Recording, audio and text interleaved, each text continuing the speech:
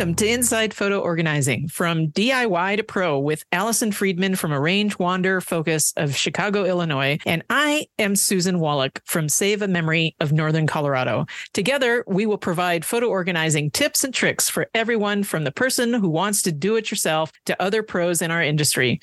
We'll discuss current software and hardware news about photo and digital asset management. We will be answering your questions, and we hope that as you learn more, you can complete your own photo organizing project and feel more confident to finally know, hey, I can find that special photo that I've been looking for.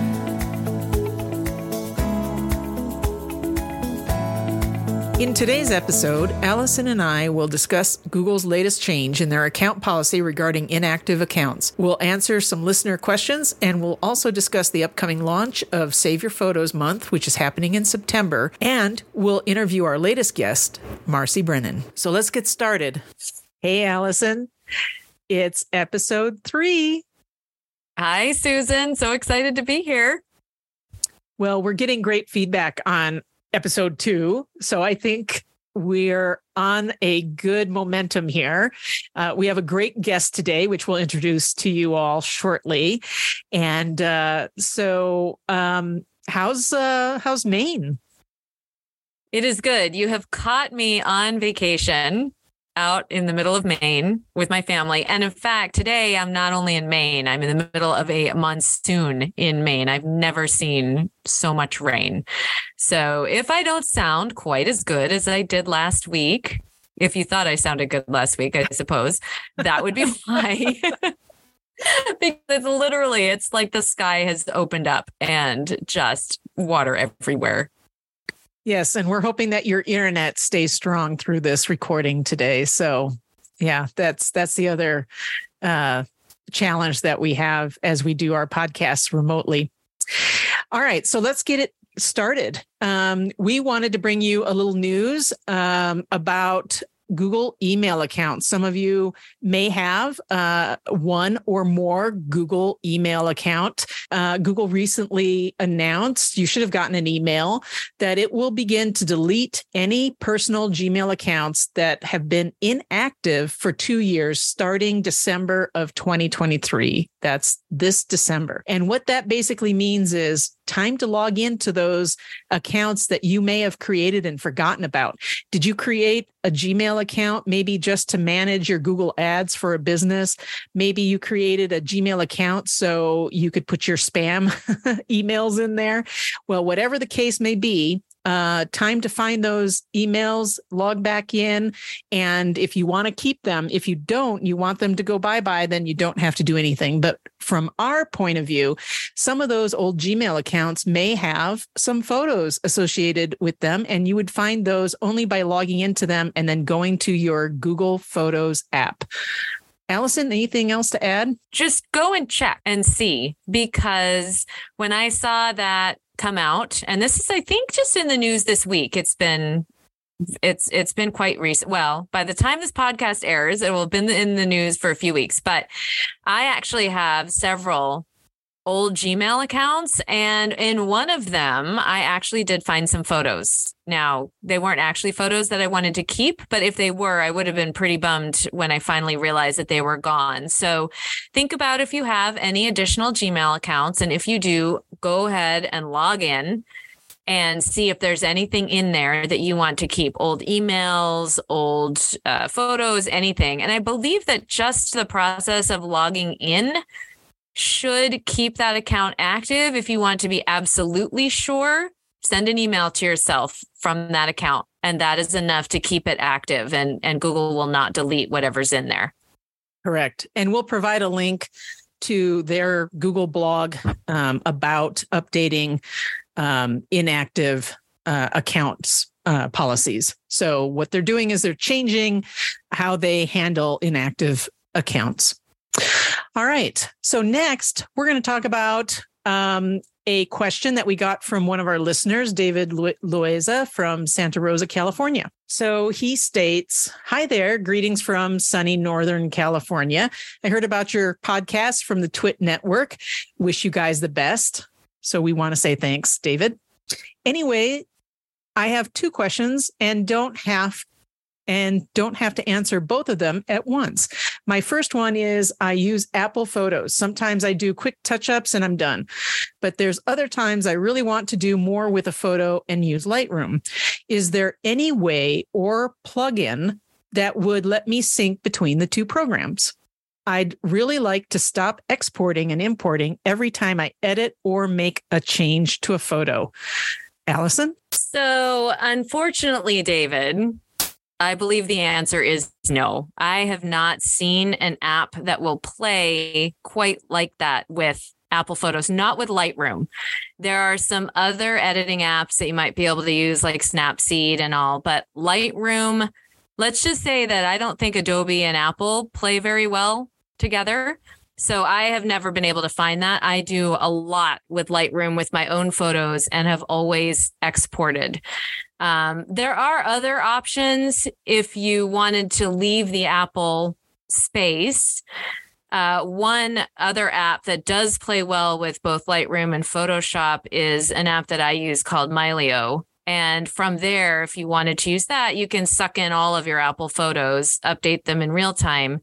And then if you have a photo that you want to do additional Lightroom work with, you can round trip it. So essentially open it in Lightroom, make your edits, and it will go back to Mylio. But to keep them just in Apple, I have not found one. And if there's a listener out there that knows of one and would like to correct me, please do, because it's actually something that I've had that question before. So one thought came to me. I know when I edit on my iPhone or my iPad, an image in my Apple photo library using another app on my phone, because you can download the Lightroom mobile app, that image then gets saved back to my library.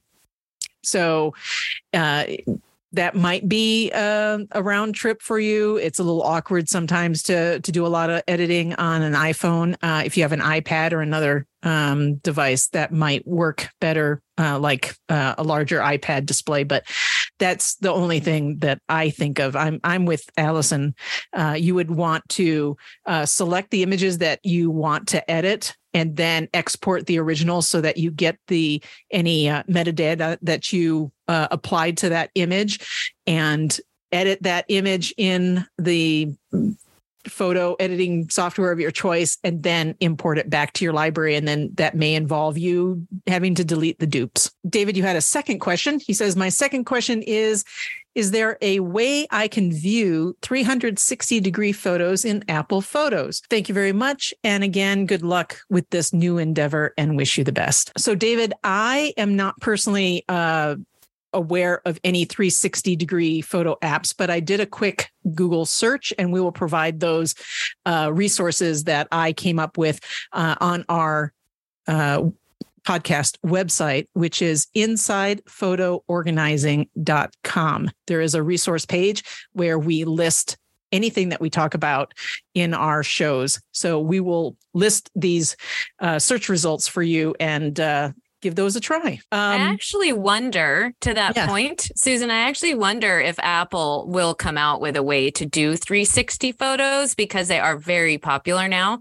So Apple, if you are listening, David from Santa Rosa, California, and Allison Friedman from Range Wander Focus sitting here in Maine would love to see you add 360 photos to your iPhones so that we can use them with the rest of our library. I'm sure they're listening, right, Susan? Yes, that's how it works. Everybody is listening, whether we realize it or not, right? All right. Yep. All right, Allison.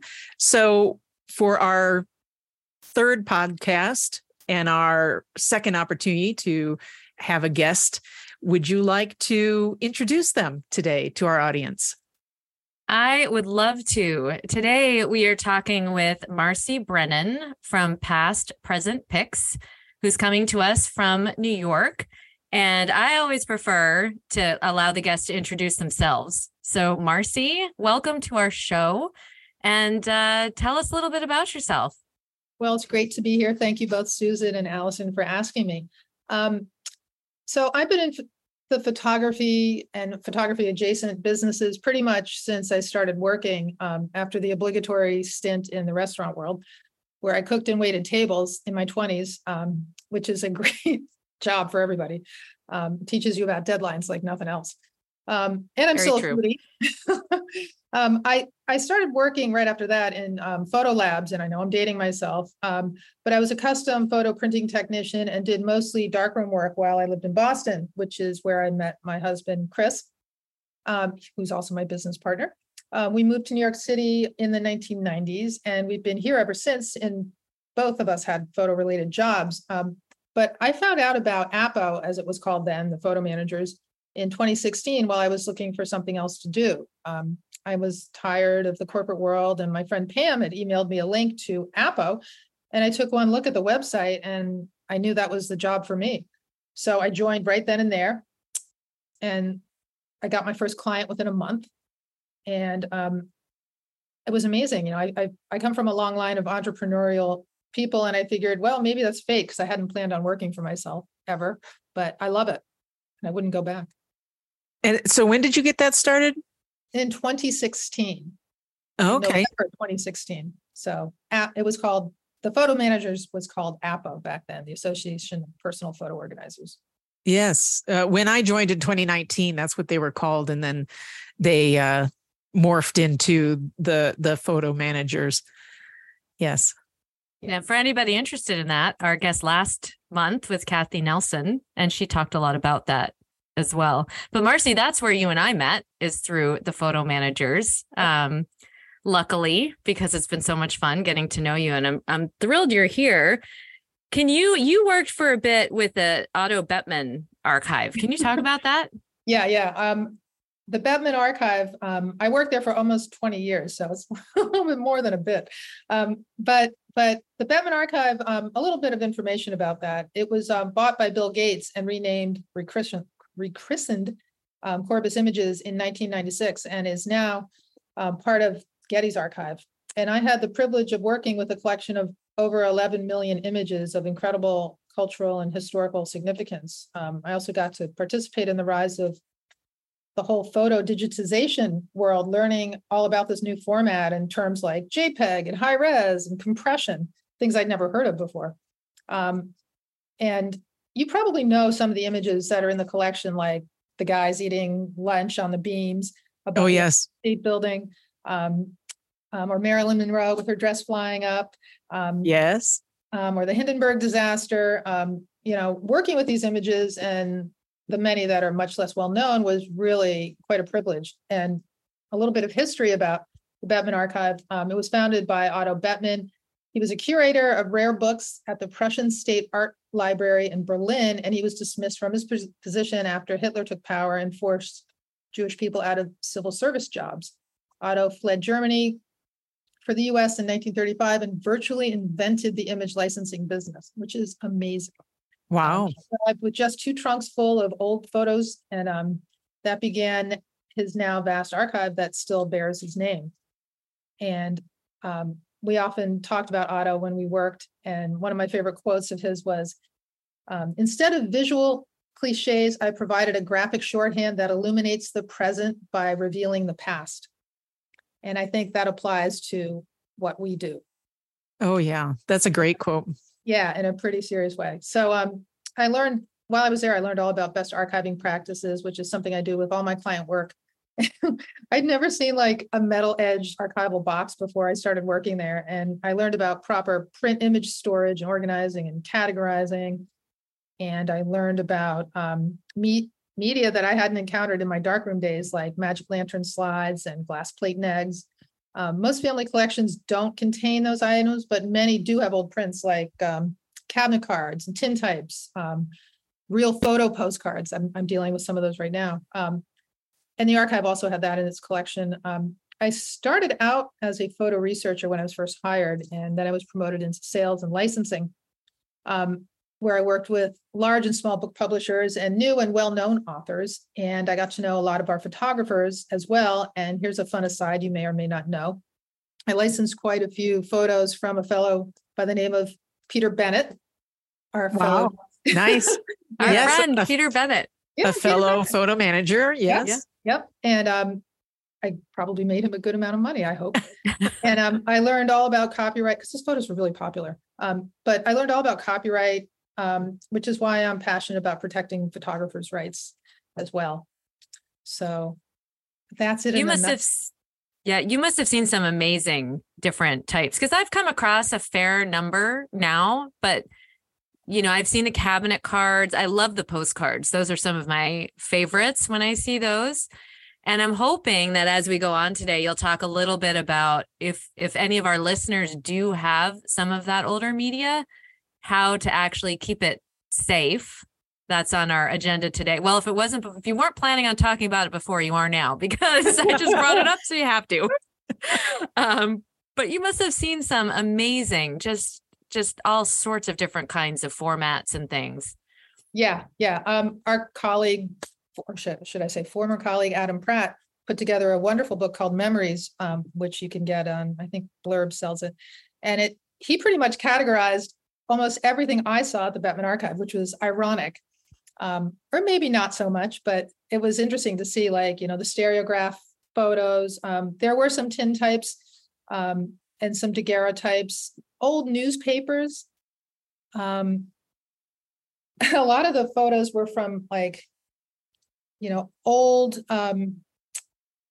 news sources. So like AP, INP, PNA, and most of those photos were like old crummy prints with like newsprint on the back, or just a printout of from, I don't even know, like mimeographs. Like, I don't even know what they used, but microfiche.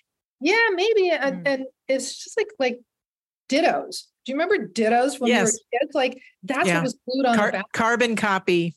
Yeah. And I was like, with the purple ink. Yeah. And it was like typewritten and those would often be falling off. So a lot of that stuff had to be preserved and recreated. Talking about dangerous things, there was a area, the archive, that it was housed in a New York City loft in an office building, and there was the cold storage room, and then there was the offices. And so we would go back and forth between the cold storage room and the offices.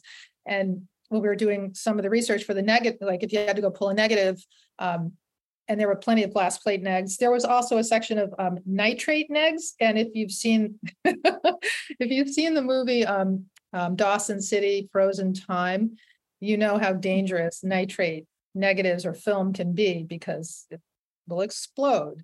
And one of my clients had contacted me with the possibility of having a nitrate neg, and she was describing it to me, and I was like, yeah, I would probably get that out of your house, like ASAP. And she's like, well, can you just come over and take a look at it? So I beelined over, and it turned out, thank goodness, it was just a copy neg, but it was a copy of a nitrate neg. So you don't want those in your house. They're very dangerous. Did you go over there in a hazmat suit? I didn't even know what to expect. I was so scared, actually, because she's got two little girls. They're older now, but. So Marci, you mentioned a couple of acronyms, and I didn't know what those meant. IPA and. I'm sorry. That's okay.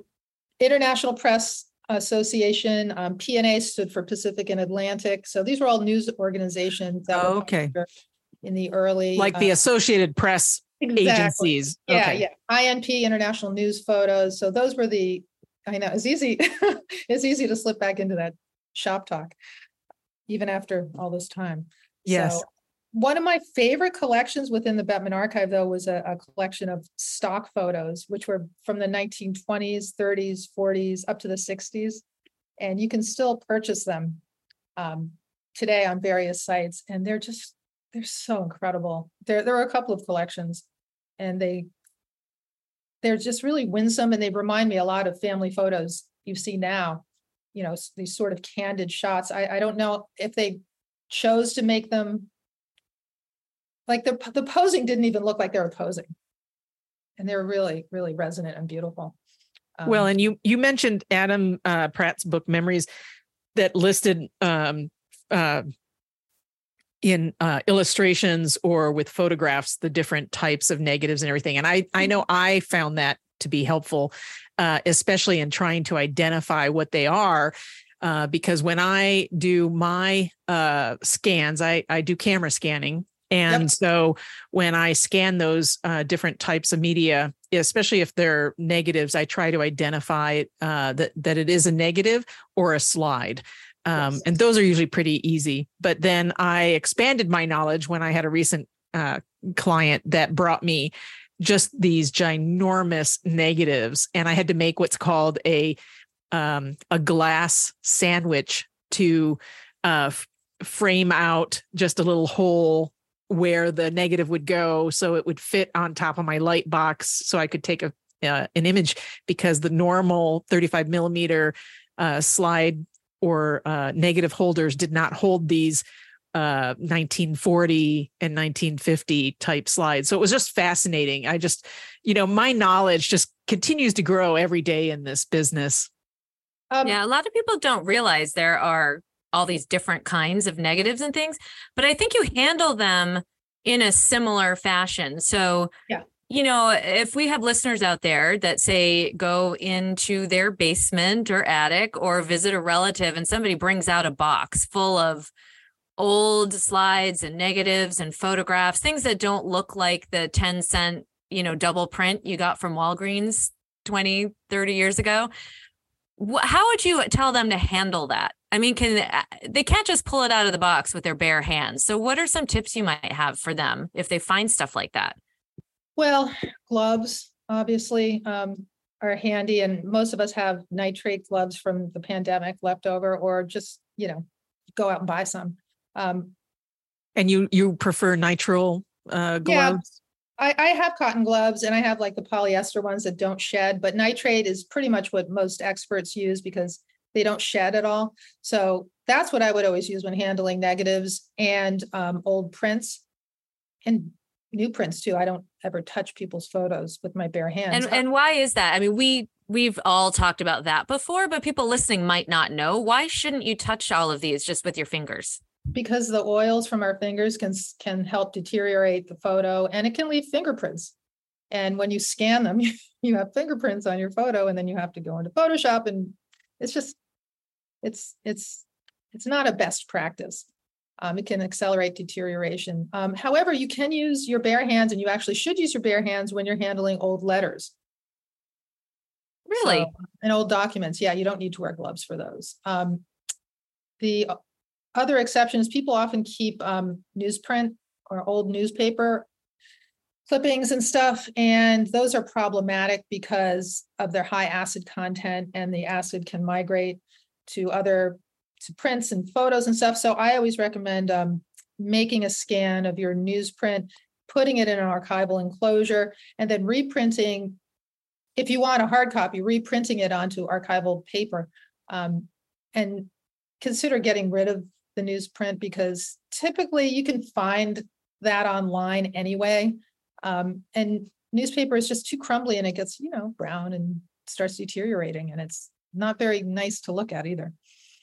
So I did have a client, you brought up an interesting memory for me recently. It started out with photo retouching of his grandfather, many images from the 20s and 30s. He was a representative Native American model. So whenever they needed a Native American, he was in fact Native American. And so he would often be photographed and model for different purposes in New York. And so this really, he brought several newspaper clippings that were scanned, but had the very dark crease in the middle from it being folded or a book. And so some of them were really hard for me to clean up. And I actually just ended up retyping it in InDesign. Oh, wow. And putting the image that was there back into InDesign. So it looked like the original newspaper article for them. And they loved that.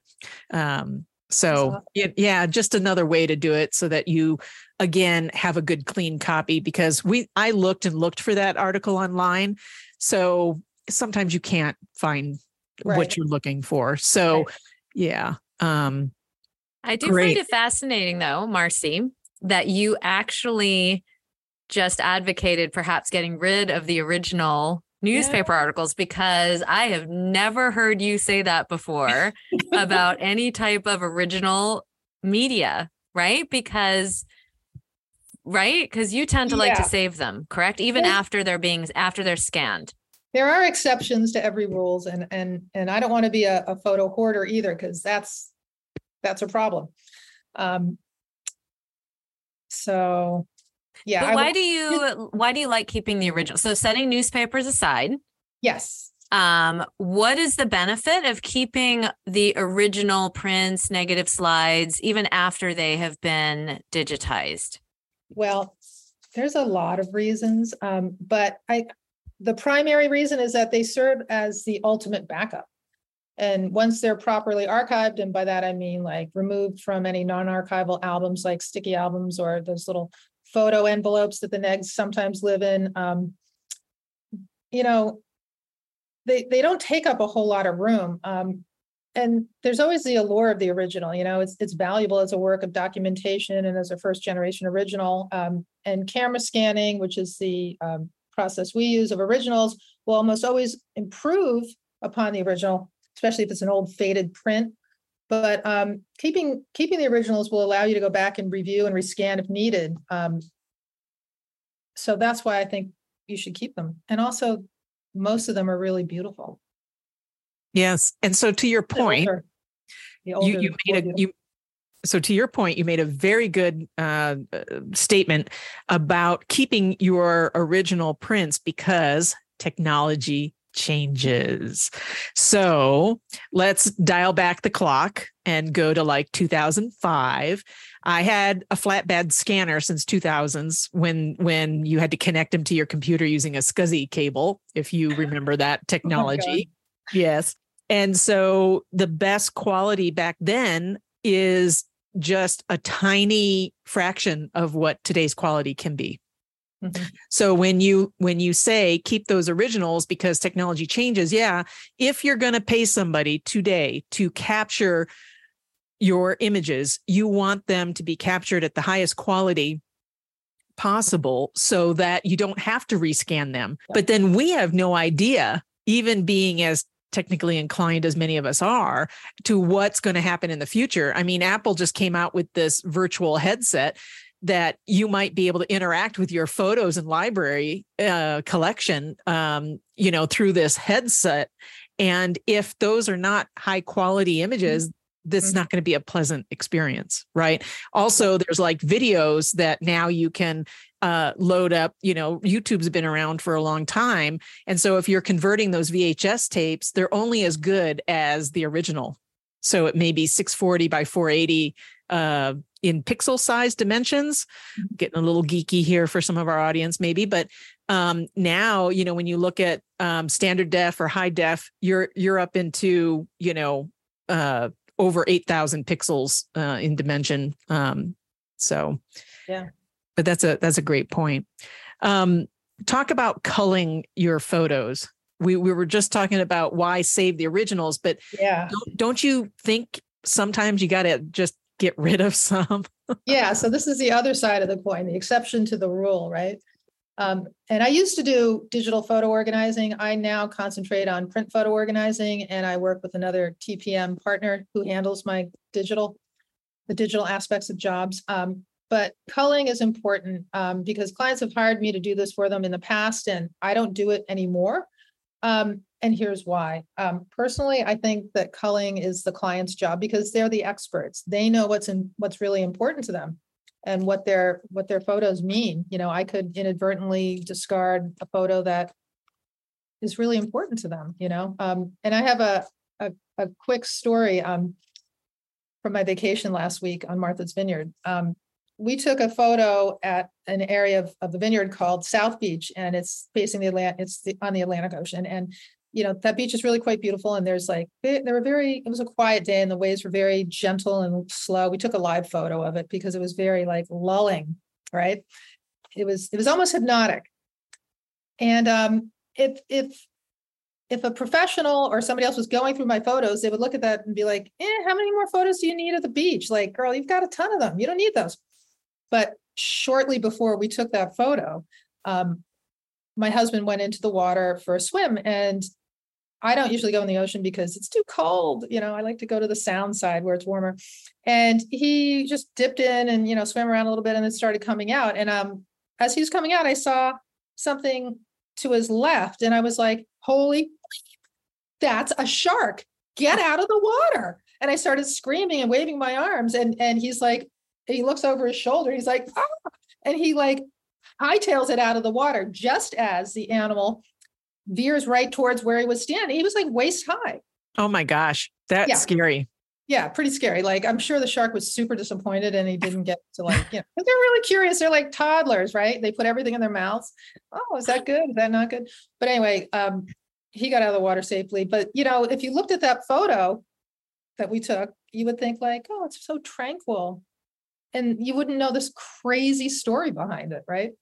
So that's why I think clients really need to be responsible for culling their photos. And I mean, like photos that we would consider bad or blurry or not significant. Well, and that's the point, because, when you review your own stuff, that one blurry photo of your grandmother, we may not realize that's the only one that you have of her. Absolutely. So, albeit it's, not as clear as you would like, but that's the only one that the family was able to keep for whatever reason. Mm-hmm. You had a blog post recently on your website, which is past present pics.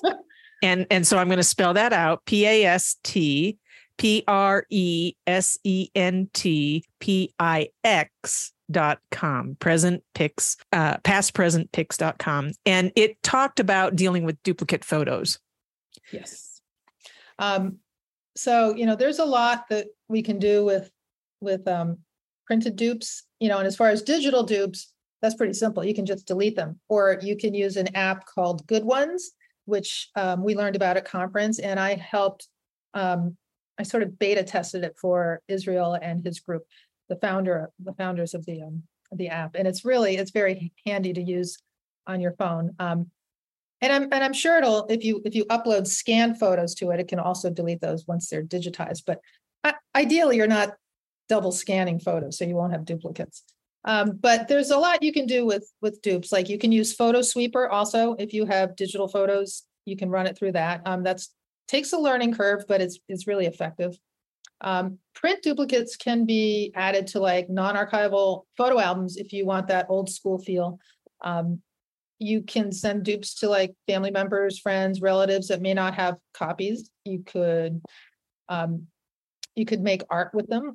Prior to launching my business, I did a lot of mixed media art and I used photographs. Not surprisingly, in it, I have books and books and books. You can donate photos to historical societies, as well as artifacts that you may have. A recent example is my grandma had left me a lot of her photos, and part of her collection was stuff that doesn't really have any resonance to me, like these old menus from the 1930s when she went to Cuba on the Morro Castle, or one of those boats. The Morro Castle later sunk, but she was on an ocean liner. It was a big deal in 1930. And I read in the New Yorker that Henry Voigt, who collects old menus, has a show at the Grolier Gallery, Grolier Club here in New York City, of old vintage menus. And I was like, oh, I wondered if he'd be interested in this. And sure enough, he was. So I gave it to him. So that's fantastic. Yeah. And so you can do things like that if you have anything that might be of historical or cultural significance. And another photo my grandma gave me was a photo of her, a medal she won from, I think it was a Theodore Vail medal for courage, because she was a telephone operator when she was like 18 years old, and she was in Rockaway, New Jersey, and the Fort Denmark, I think, and I could be wrong about this, but Fort Denmark artillery place blew up in a thunderstorm, and people didn't have social media then, and nobody knew what was going on. And so she was working the phones, for 2 days straight, trying to like connect people with their families and let them know, they're still alive. Like people didn't know what happened. And so there was that medal, and I was like, I don't really need this. And so I donated it to the Morristown Historical Society. So you can do things like that. That's Another awesome. fun thing. Yeah, I see when I work with clients printed photos, one of the things that I see a lot for duplicates are the packages of school photos, every year, first grade, second grade, third grade, right? So normally, we only scan one of them. Yes, We scan the largest one, obviously, to get, but I have had clients, we've done some really fun things. So one client, what we did was we took a wallet size. She happened to have these photos from preschool all the way through high school. She bought them all every year. Wow. She bought the package and they all come with those 10 or 15 wallet size photos that you used to give to grandma. And then you end up with like 5 at least left that go nowhere and sit in the envelopes. So we took one of each year and made it into a collage. And she sent that to school with her graduating senior. I have no idea if the senior actually appreciated that or not, but the mom sure did. So wow. There's another idea for those, because I see that all the time. And, whether or not you save those duplicates, I don't know, but they make great projects if you are, if you have a child who is or a wedding or a graduation or something, they can be really fun to line up and create some kind of project with. Absolutely. Absolutely. I wanted to talk about vintage albums too, and storing negatives. All right. Yeah. Let's go. If you have, because that reminded me of vintage albums, if you have those old vintage albums, if you've inherited any and I'm talking about stuff from the 20s, 30s that are like. So describe them. The ones with the black felty paper, right? With the silver writing. Yep. Or the little photo corners. Mm-hmm. If we were lucky, they used photo corners, right? Yep. Those and they're usually like tied together with like some sort of ribbon or a little bit of decorative string.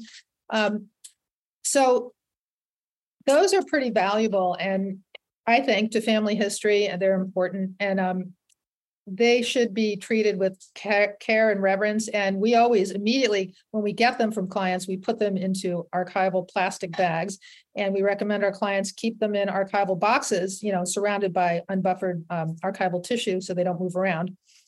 And you can put more than one in a box too. But we always scan them, so we scan the covers if they want and each pages, and then you can isolate the image. And they usually look so much better, once you've camera scanned them.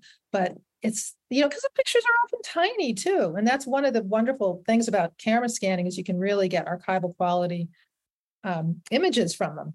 And so that's a great way to preserve them. But you do want to keep the original because they're amazing. They're like it goes back to the idea of like best archival practices and original order, because somebody, maybe it was your grandma or an aunt or a mom who put those photos in that particular order for a particular reason.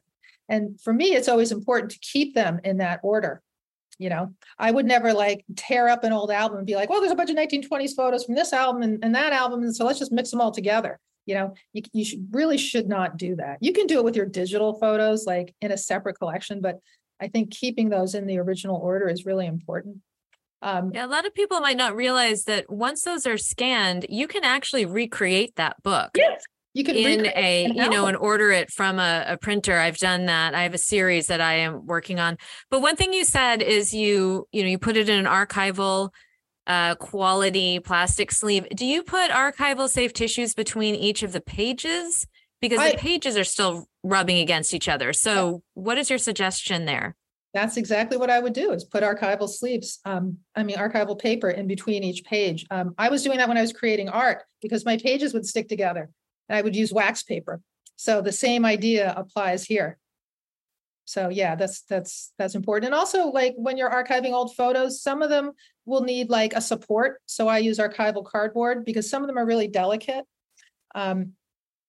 And often if you take photos out of those magnetic albums, which I hate, and they have sticky backs on them, you can also use that archival tissue cut down to size on the back so the photos don't stick together.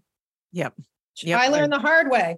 That's a great idea. I'm sitting there using my eraser, trying to get all the glue and residue off of them. I'm like, this is not a good use of my time. So. Well, and that also speaks well for camera scanning, because if you try to use a auto feeder scanner and it's got a sticky back, then you're potentially going to have residue on that scanner moving forward, which will be very difficult to clean. Yep. So you mentioned something I want to go back to. I have a client currently that brought me several old albums that you speak of. And his guidance to me was to remove them from the photo albums. And so prior to doing that, I take a camera scan of it in place so I can document the album as it is. And then I begin to remove them from the album and then put them in archival quality storage boxes based on family and by date.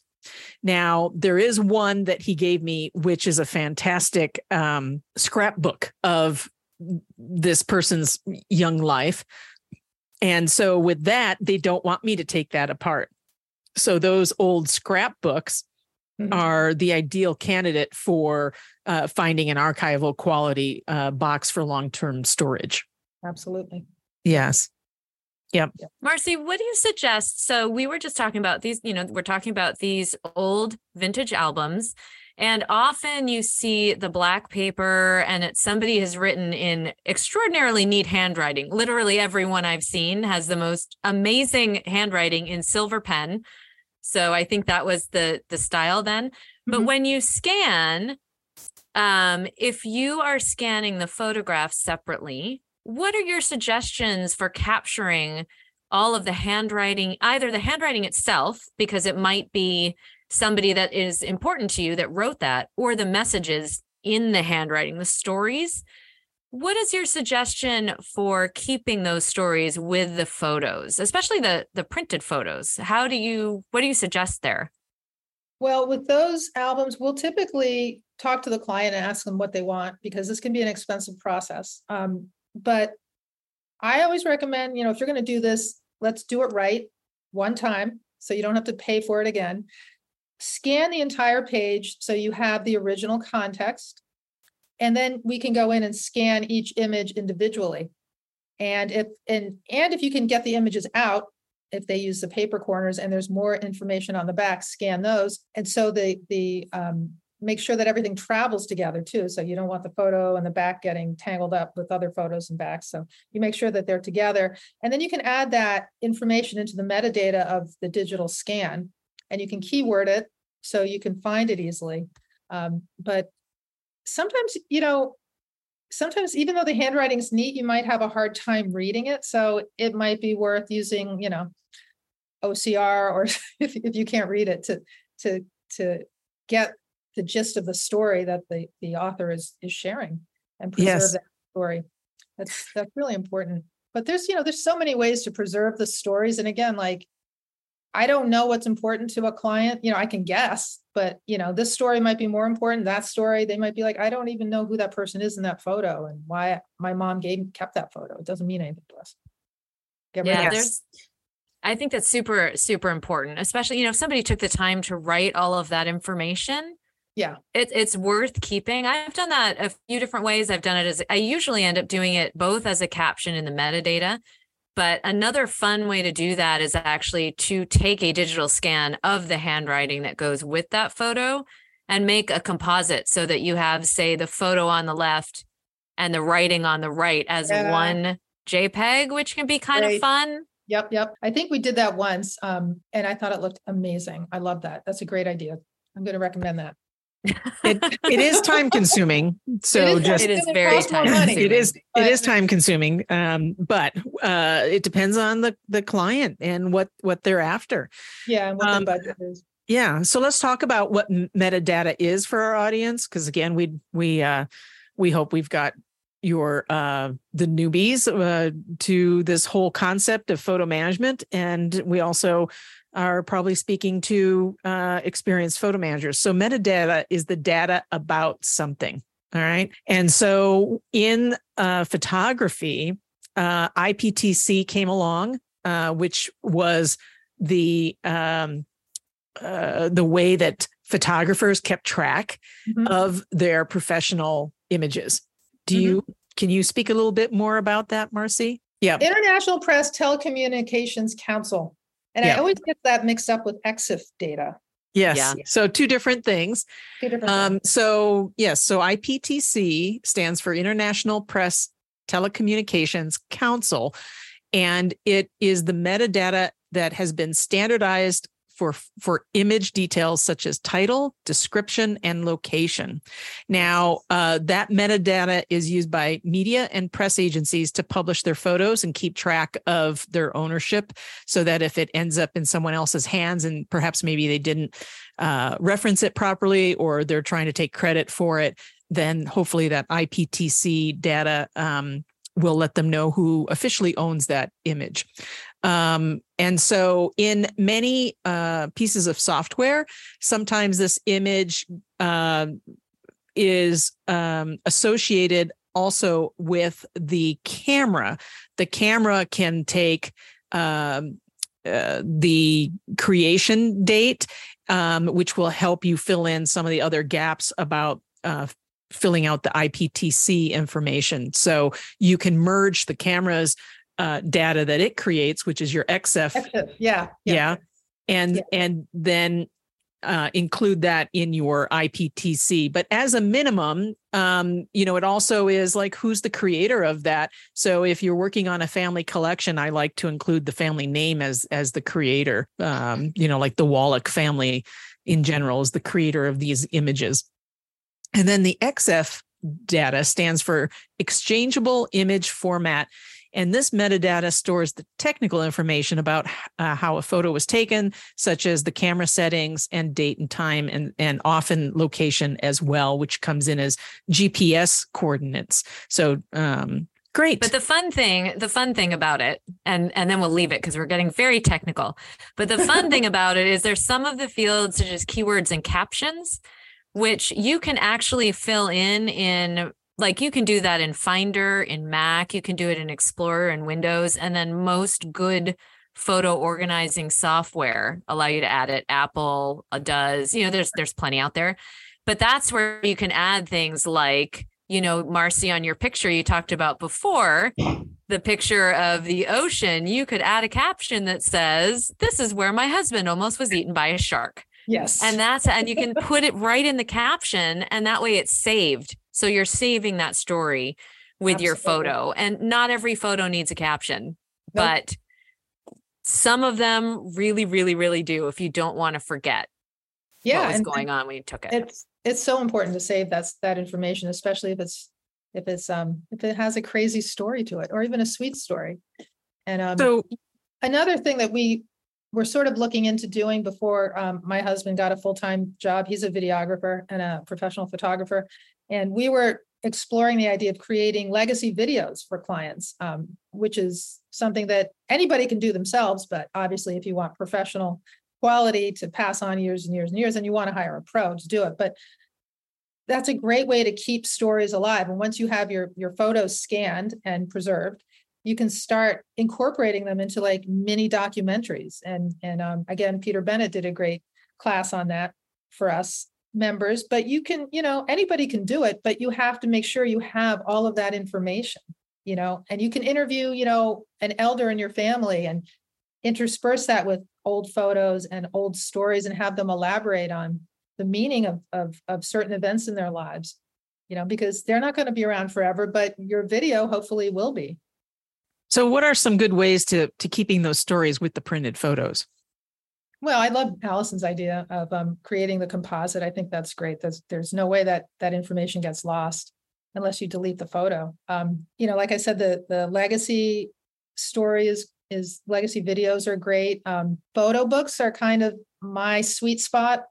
When we do photo books for clients, I'm usually urging them to add some captions, add some context, because sometimes busy moms just want like, oh, here's a photo, here's a yearbook. And, it's 1997. And this is, my kid in that year and in 2007, whatever. And they don't really want any more information. And I always feel like, well, nobody's going to remember what was going on that day. So you should add some stories and some ideas. We just did a book for a client on her time in South Africa in, I think it was 2005. And she was like, oh yeah, captions for sure. And giving us like almost a novel.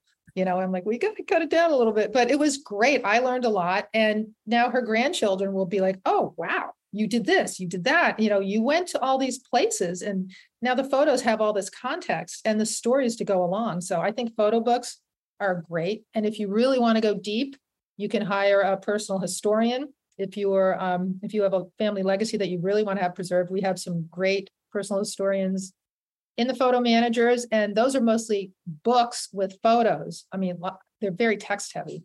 Right. Like documenting, like documenting your family history. Yeah. Those are amazing too, and they are not cheap, but they're heirlooms and they're priced. Another benefit I want to mention is if you're downsizing and you do have those photos in albums that have maybe I did one recently. A friend of mine had two. They weren't too big, but they were pretty thick because there were only 2 images per page. But I took photos to document every single page of her album so I could get those captions. And then I removed them and camera scanned them, and I recreated her photo book.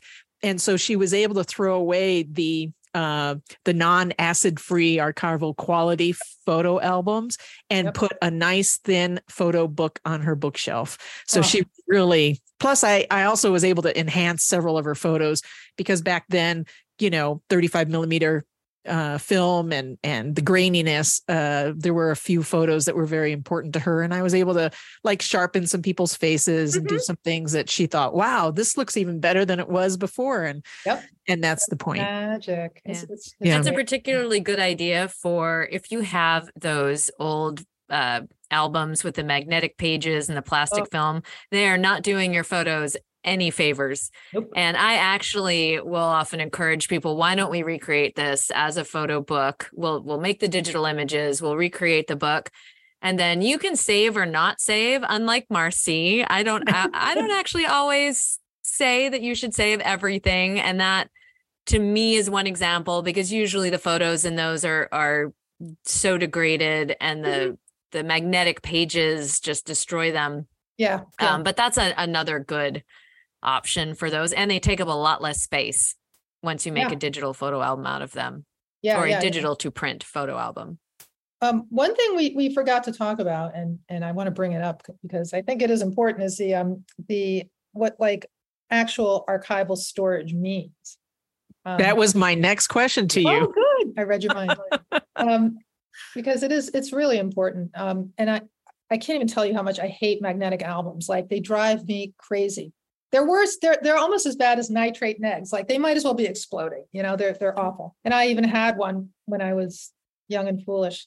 And one more tip that people may not realize is your photo collection should be stored in the same living space that you live. Absolutely. They should not be in an attic. They should not be in your garage. They should not be in the shed or the barn. And so that can also expedite its demise. Yes. Basements, unless they're finished basements. Basements are not good either. But let's go back, Marci. So what type of archival storage? What are you talking about? Where do you buy it? What does it look like? What are you looking for when you're purchasing it? Right.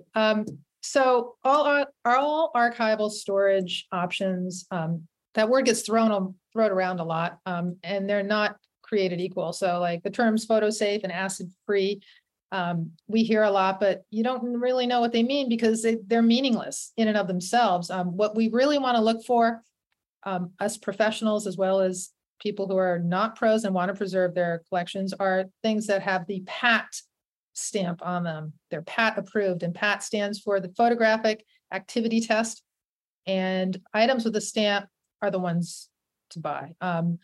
Archival Methods is a seller. Gaylord Archival, B&H sells some of them.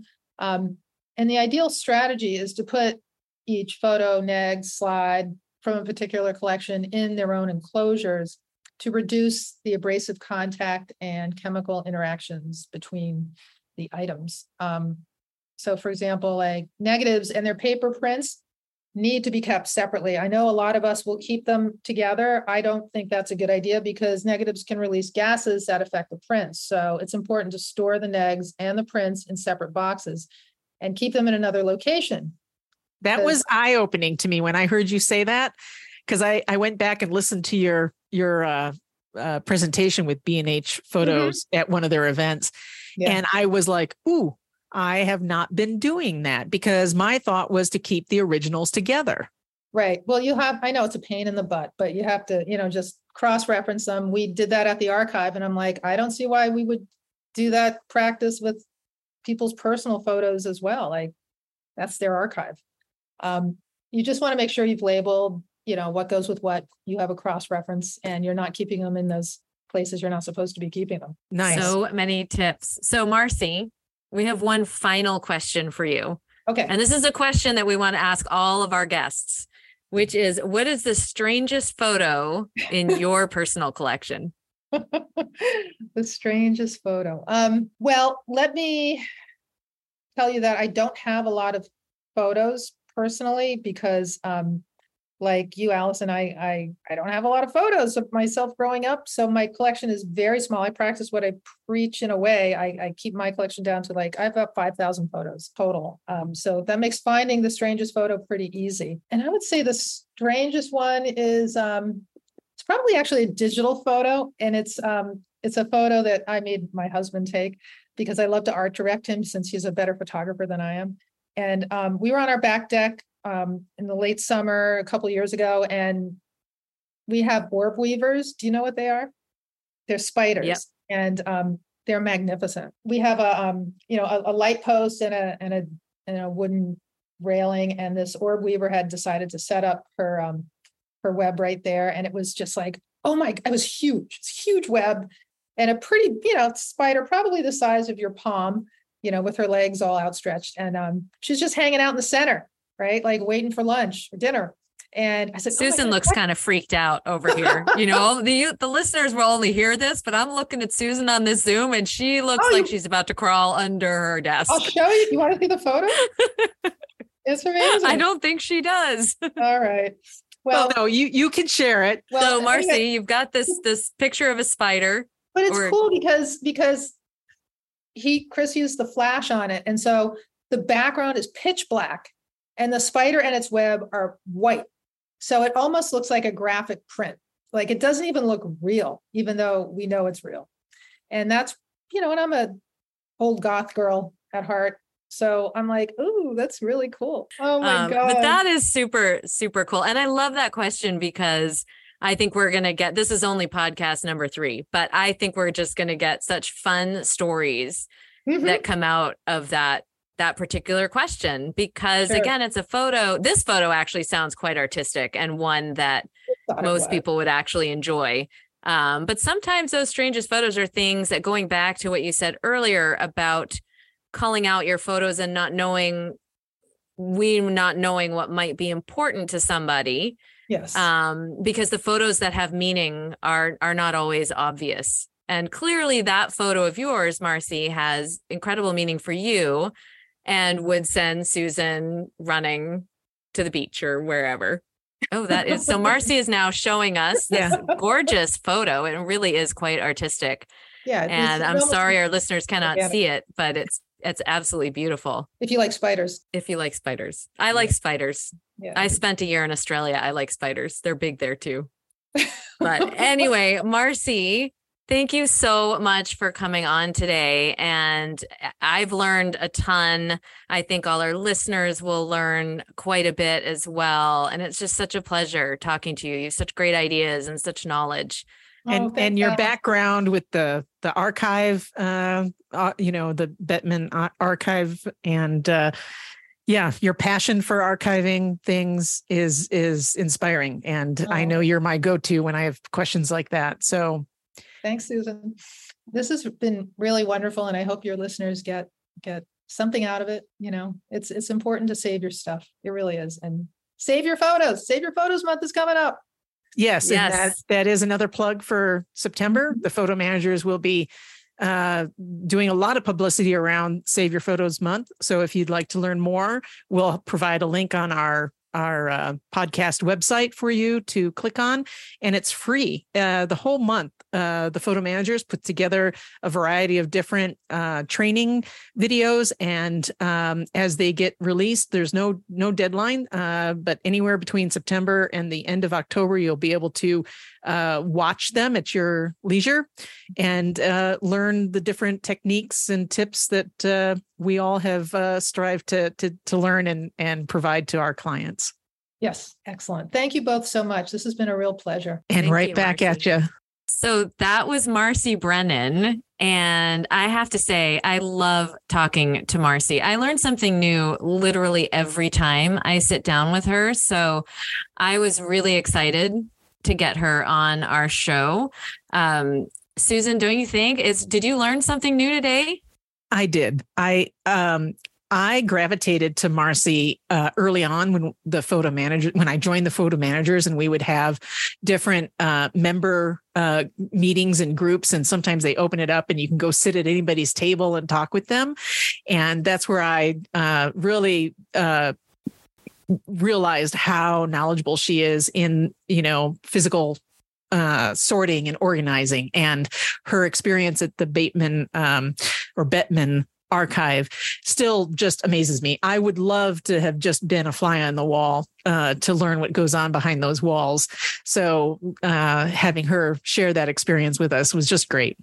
And so also the collections that she was able to look at firsthand, like the photograph of Marilyn Monroe with her dress in the air. Amazing.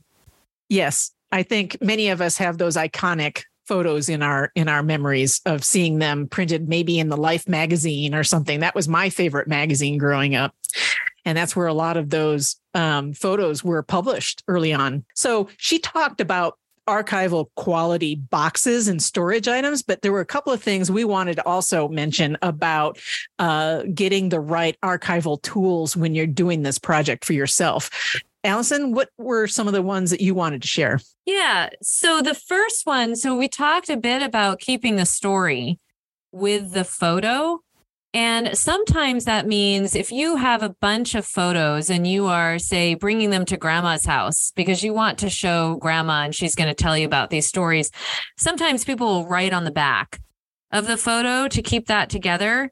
And just wanted to mention, don't use your ballpoint pen. If you're going to do this, go out and get an actual archival pen. A good one is made by Stabilo, Stabilo. And it's actually a pencil that comes in different colors. And you can get that and write on the backs of the photos, and it won't hurt the photo at all. There's no acid in the pen. Just don't write too hard. But that way you can keep it. You can keep the story with the photo. Usually dates are a good thing to write on the back of the photo, or who is in the picture, that kind of thing.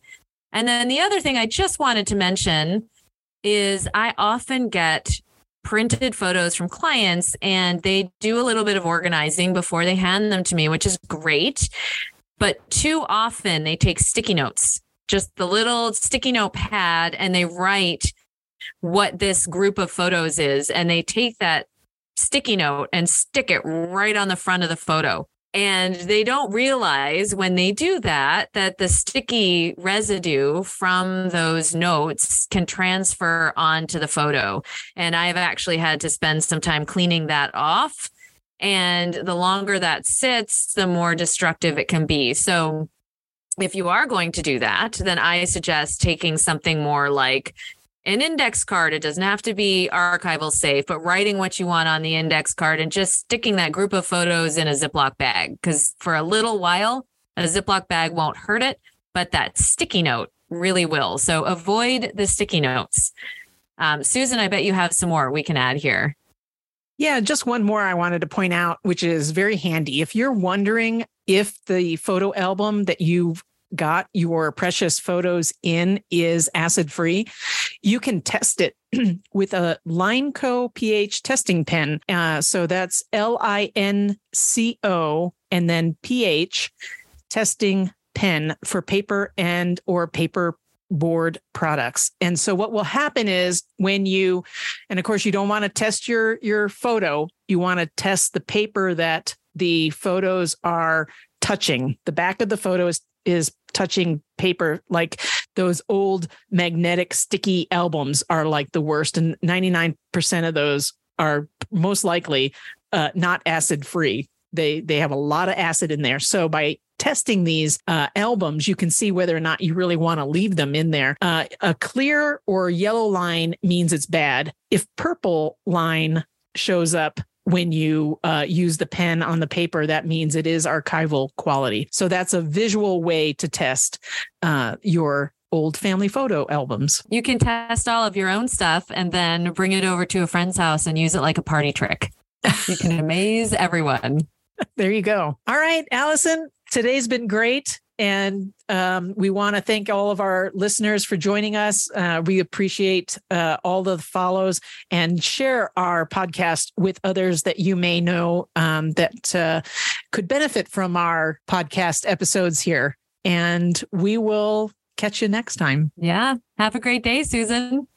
Thanks. You too. If you'd like to learn more about us, visit InsidePhotoOrganizing.com, where we will share the links and resources that we talk about during our show. Also, we'd love to hear your questions, so please send them to us through our website. We'll try and answer your questions on a future episode. That's it for our show today. Remember, you can find this episode on all of your favorite podcast apps. Be sure to click follow so you can stay up to date with the latest in photo organizing. We'll catch you next month.